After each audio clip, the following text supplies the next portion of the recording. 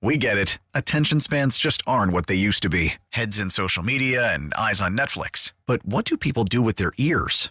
Well, for one, they're listening to audio. Americans spend 4.4 hours with audio every day. Oh, and you want the proof? Well, you just sat through this ad that's now approaching 30 seconds. What could you say to a potential customer in 30 seconds? Let Odyssey put together a media plan tailor-made for your unique marketing needs. Advertise with Odyssey. Visit ads.odyssey.com. On the WadeFord.com hotline, welcome in our buddy Joe Patrick, our Falcons reporter here for 92.9 The Game. Joe, how are you? Chris, I'm good, man. I'm good. It's been, I'm just waiting for tomorrow.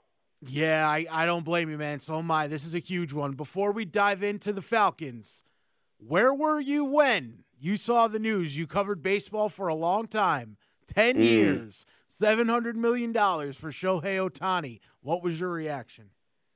Man, my reaction was, honestly, I wasn't that surprised that he got – I mean, obviously everyone was expecting a massive deal. And for me, it's not like $500 million – a contract for $500 million is about the same to me in terms of the shock value as $700 million is. But I just – the more I looked at it, it's just – that's going to be – I mean, obviously it's big news for the Dodgers and, the money is going to work itself out, I guess, in terms of, them bringing in revenue from his international status and global, appeal and brand and all that stuff. But still, as far as, it goes with the league and having, passing like the luxury taxes and things like that, that is going to be one heck of a contract to deal with, especially at the end of it, especially if he's deferring, an undisclosed amount of money, but it sounds like a lot of that's getting deferred onto that second half. It's not like he's a spring chicken. He's 29 years old. He's signed to his year 39 season. And, we hear it all the time that, there's no baseball player in history who hasn't had their bat speed start to decrease, in their mid-30s and, all that stuff. Will he be pitching for them? Will his speed be as much of a factor at that point? So, man, it's going to be hefty. But, and the other thing is, Chris, the Dodgers had a superstar team when the Braves beat them, when the Braves kind of snuck in with 88 wins to win the NL East and then went on to win the World Series. So I'm just very much looking forward to some guys, some bullpen arms that we don't even know the names of at this point in time are, striking out Dodgers in late October to beat them in an NLCS. Yeah, Double-A got Aaron Bummer for a reason. That's right. That's for sure, Joe. All right, let's move on to the Falcons here. Some good news today. It looks like we'll get AJ back, huh? We get it. Attention spans just aren't what they used to be. Heads in social media and eyes on Netflix. But what do people do with their ears? Well, for one, they're listening to audio. Americans spend 4.4 hours with audio every day. Oh, and you want the proof? Well, you just sat through this ad that's now approaching 30 seconds. What could you say to a potential customer in 30 seconds? Let Odyssey put together a media plan tailor-made for your unique marketing needs. Advertise with Odyssey. Visit ads.odyssey.com. Yeah, I mean, the Falcons needed some good news on the injury front, and I guess they got it. That's going to help, obviously, especially when you're going up against a guy like Mike Evans, who, is quietly just having himself like a no-doubt, like first ballot Hall of Fame career.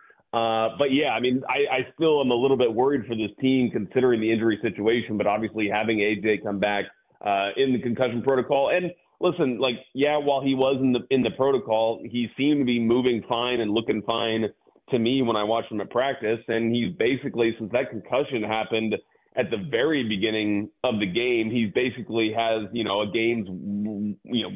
one game's less worth of wear and tear on his body after last week, although obviously he had this concussion he was dealing with, which is nothing to snirk at. But, it's good for the Falcons. They'll certainly need him. And I imagine that with the lack of pass rush they'll probably be getting because of their issues on the defensive line, A.J. Terrell's services will very much be of need come tomorrow.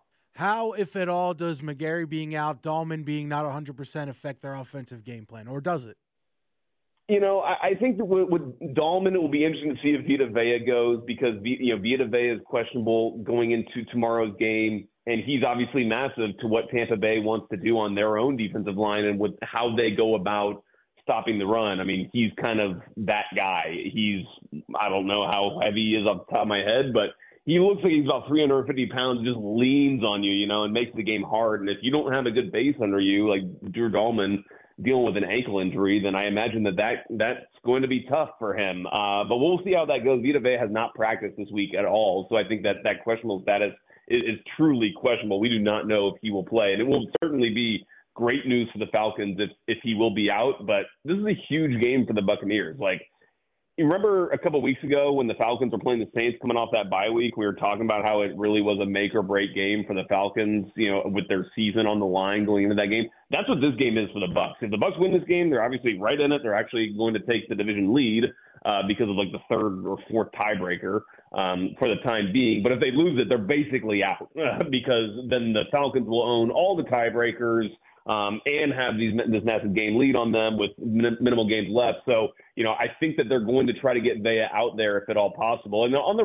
at the right tackle spot with Storm Norton, I got to be honest with you, Chris, like when Storm Norton has come into games this year, I haven't really noticed, honestly. And that's not just because they both are, he and Caleb McGarry are both like super tall, like long blonde haired kind of guys. Like it just, it's not been a great year for Caleb McGarry so far. And Storm Norton has seemed to put in, some decent performances when he's been called upon. So I'm not as concerned, but you never know. You never know when, especially when you're playing on the edge of an offensive line, whether you just a guy opposite you can get the best of you one day, and that can cause major problems for the team. But I'm more kind of not concerned. I do think Dolman's going to play, but I'm just interested to see how he's able to perform with that ankle he's been dealing with. Talking all things Falcons Bucks with our buddy Joe Patrick here on Sports Radio 92.9 The Game. Chris Thomas hanging out with you until 9 o'clock. Our good buddy Caleb Johnson jumps on with you. Then, all right, you mentioned the defensive line issues. Obviously, no Grady, no David Onyemata.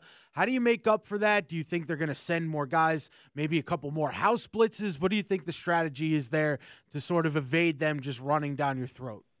Yeah, maybe. But I think, Chris, the other guy who's not going to be playing this week, and when it comes to stopping the run, he's maybe most important of all, is Nate Landman, the guy who came in for Troy Anderson. And basically, as soon as he kind of came on the scene, yes, he doesn't have some limitations as far as pass coverage goes, but as far as stopping the run, it's turned the Falcons into one of the best run defenses in all of the NFL. In fact, at least as of a week or two ago, PFF had the Falcons as the number one graded team in the NFL at stopping the run.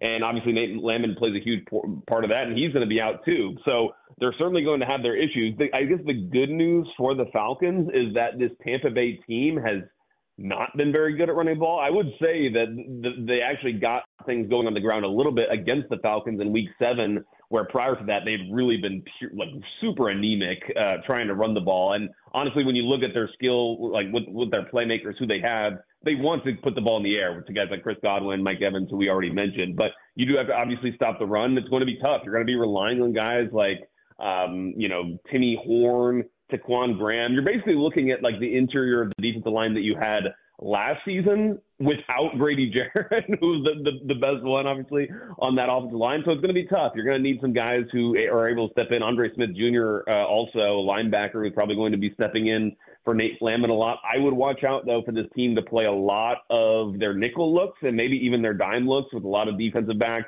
Play Richie Grant. This team has been using a lot of three safety looks, and Richie Grant's a more bigger physical body you can kind of put in the box that could help against the run. And then the thing that I'm wondering about with this defensive line, if we're talking about the nickel looks, is do they use Calais Campbell more inside? That's obviously something he did a lot earlier in his career. One of the kind of, conversations they had about him coming to Atlanta was he was going to be used on the edge, and they certainly believe that he is kind of an edge player in Ryan Nielsen's system. But you do wonder if maybe for this one game they ask him, hey, can you slide inside a little bit more, because he is such a great talent at stopping the run. And let's be clear, his body, like he's kind of, developed his body going into this year as an edge player to be a little bit leaner as a guy that is going to be, accustomed to be playing out there as opposed to earlier in his career when he's maybe a little bit, stockier and bulked up a little bit to play on the inside. But I still think he could do a job there. And I think that we will probably see him take more snaps on the interior of the defensive line than we have seen him so far this season.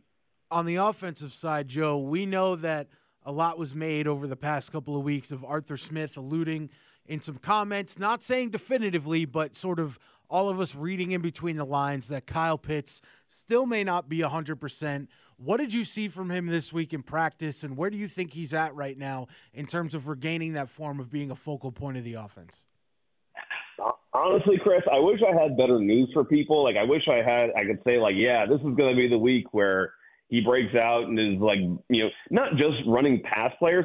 Actually don't think that that's as much of the issue for him right now with the knee. It seems to me it's more of the short distance cutting ability. That's the kind of thing that we saw him doing a lot in his rookie year, like, little whip routes or getting the ball out into the flat real quick where he can get it and turn, get up the field and go. And we're just not kind of seeing that same burst out of him in some of those situations. And so I don't think that that's necessarily coming back this season. Like, we haven't seen it so far, and we're probably not going to. Now, if you want to look at a reference point so you can step away from the cliff a little bit, he obviously was dealing with these issues against the Texans in week 5, and the Falcons used him in a lot of like sail routes where he's kind of going out towards the sideline and not having it, kind of doing more rounded off routes where he's not having to make these quick cuts, and they were able to find him a lot. So I'm not saying that he's like necessarily going to have a bad game or anything. I just wouldn't expect to see a player that's drastically different than what, frankly, we've seen basically this entire season. And, it's tough as a tight end. You're asked to do a lot. It's a physical position.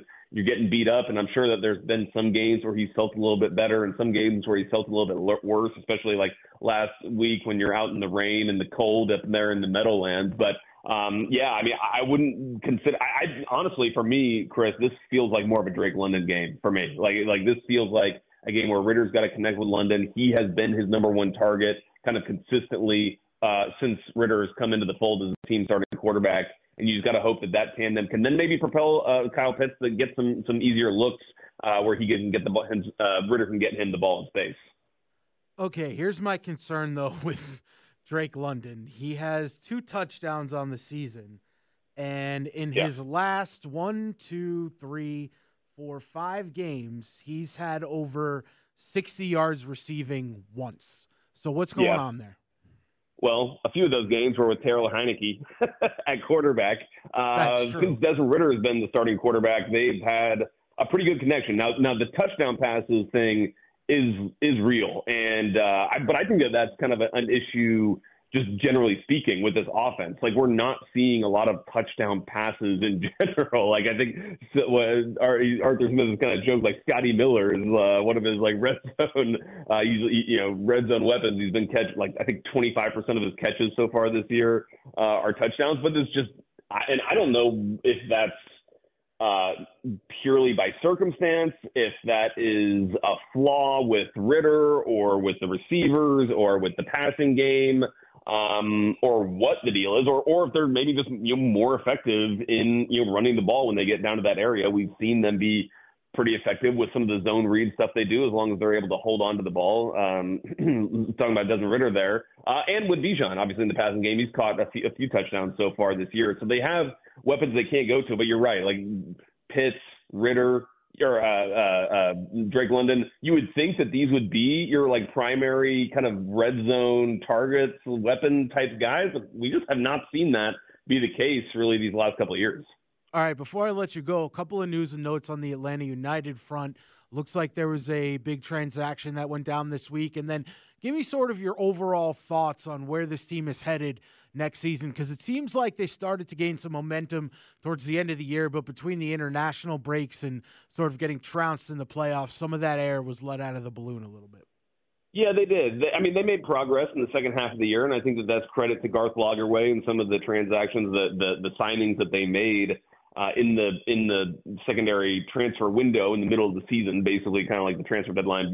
Basically, the way it works in soccer is it opens up for a month where you're basically able to sign players, and they signed some really good players that help them, and one of them will be coming back permanently. He was initially signed on loan, Jonde Silva, on the left wing. If you're unfamiliar, he's the one who he put on a Spider-Man mask after he scored a goal in the playoffs. That was kind of fun. But, he's been an effective winger, which this team has desperately needed. They've really, they've not been, it's not been for lack of trying or spending on the team's part, but they haven't been able to find the players to have been effective. But Jonde Silva is one of those guys, and he was one of those guys who was brought in halfway through last year that propelled them to some success in the back half. So I think that they are on the right trajectory. Last season was the season of eating the crap sandwich from the budget, the way that things had kind of stacked up. very much like the Falcons had to do last year, where they just had to take a year where you just eat a bunch of cap, basically. And now the LA United is finally at the point where they can continue to build, and they have pieces on which to build upon. So it's not like they got to build an entire team. Obviously, there's going to be some things that happen with Thiago Almada. I would be surprised if he's on this team to start next season, to be perfectly honest. And that will be a key guy to replace. But I think that this team, with Garth Lagerwey at the helm, he's got Carlos Bocanegra working a lot more efficiently. They've really bulked up the kind of scouting department, the data analytics in the front office, and that, I think, is going to set the team on a really solid ground for the years to come. All right, Joe, appreciate you, man. As always, a little later than usual, but hey, that's all right. Army-Navy was a good game, and we got to experience all of it right here on Sports Radio 92.9. I'll be on with Caleb later too, so people can get some more of me. How about that? There we go. So you, it won't be beer o'clock for you until like 10 p.m. And then you got to cover the game. It might be, but just don't tell anyone. All right. Well, it's only me, you, and the listening audience. Who cares? All right, Joe. Appreciate you, man. We get it. Attention spans just aren't what they used to be. Heads in social media and eyes on Netflix. But what do people do with their ears?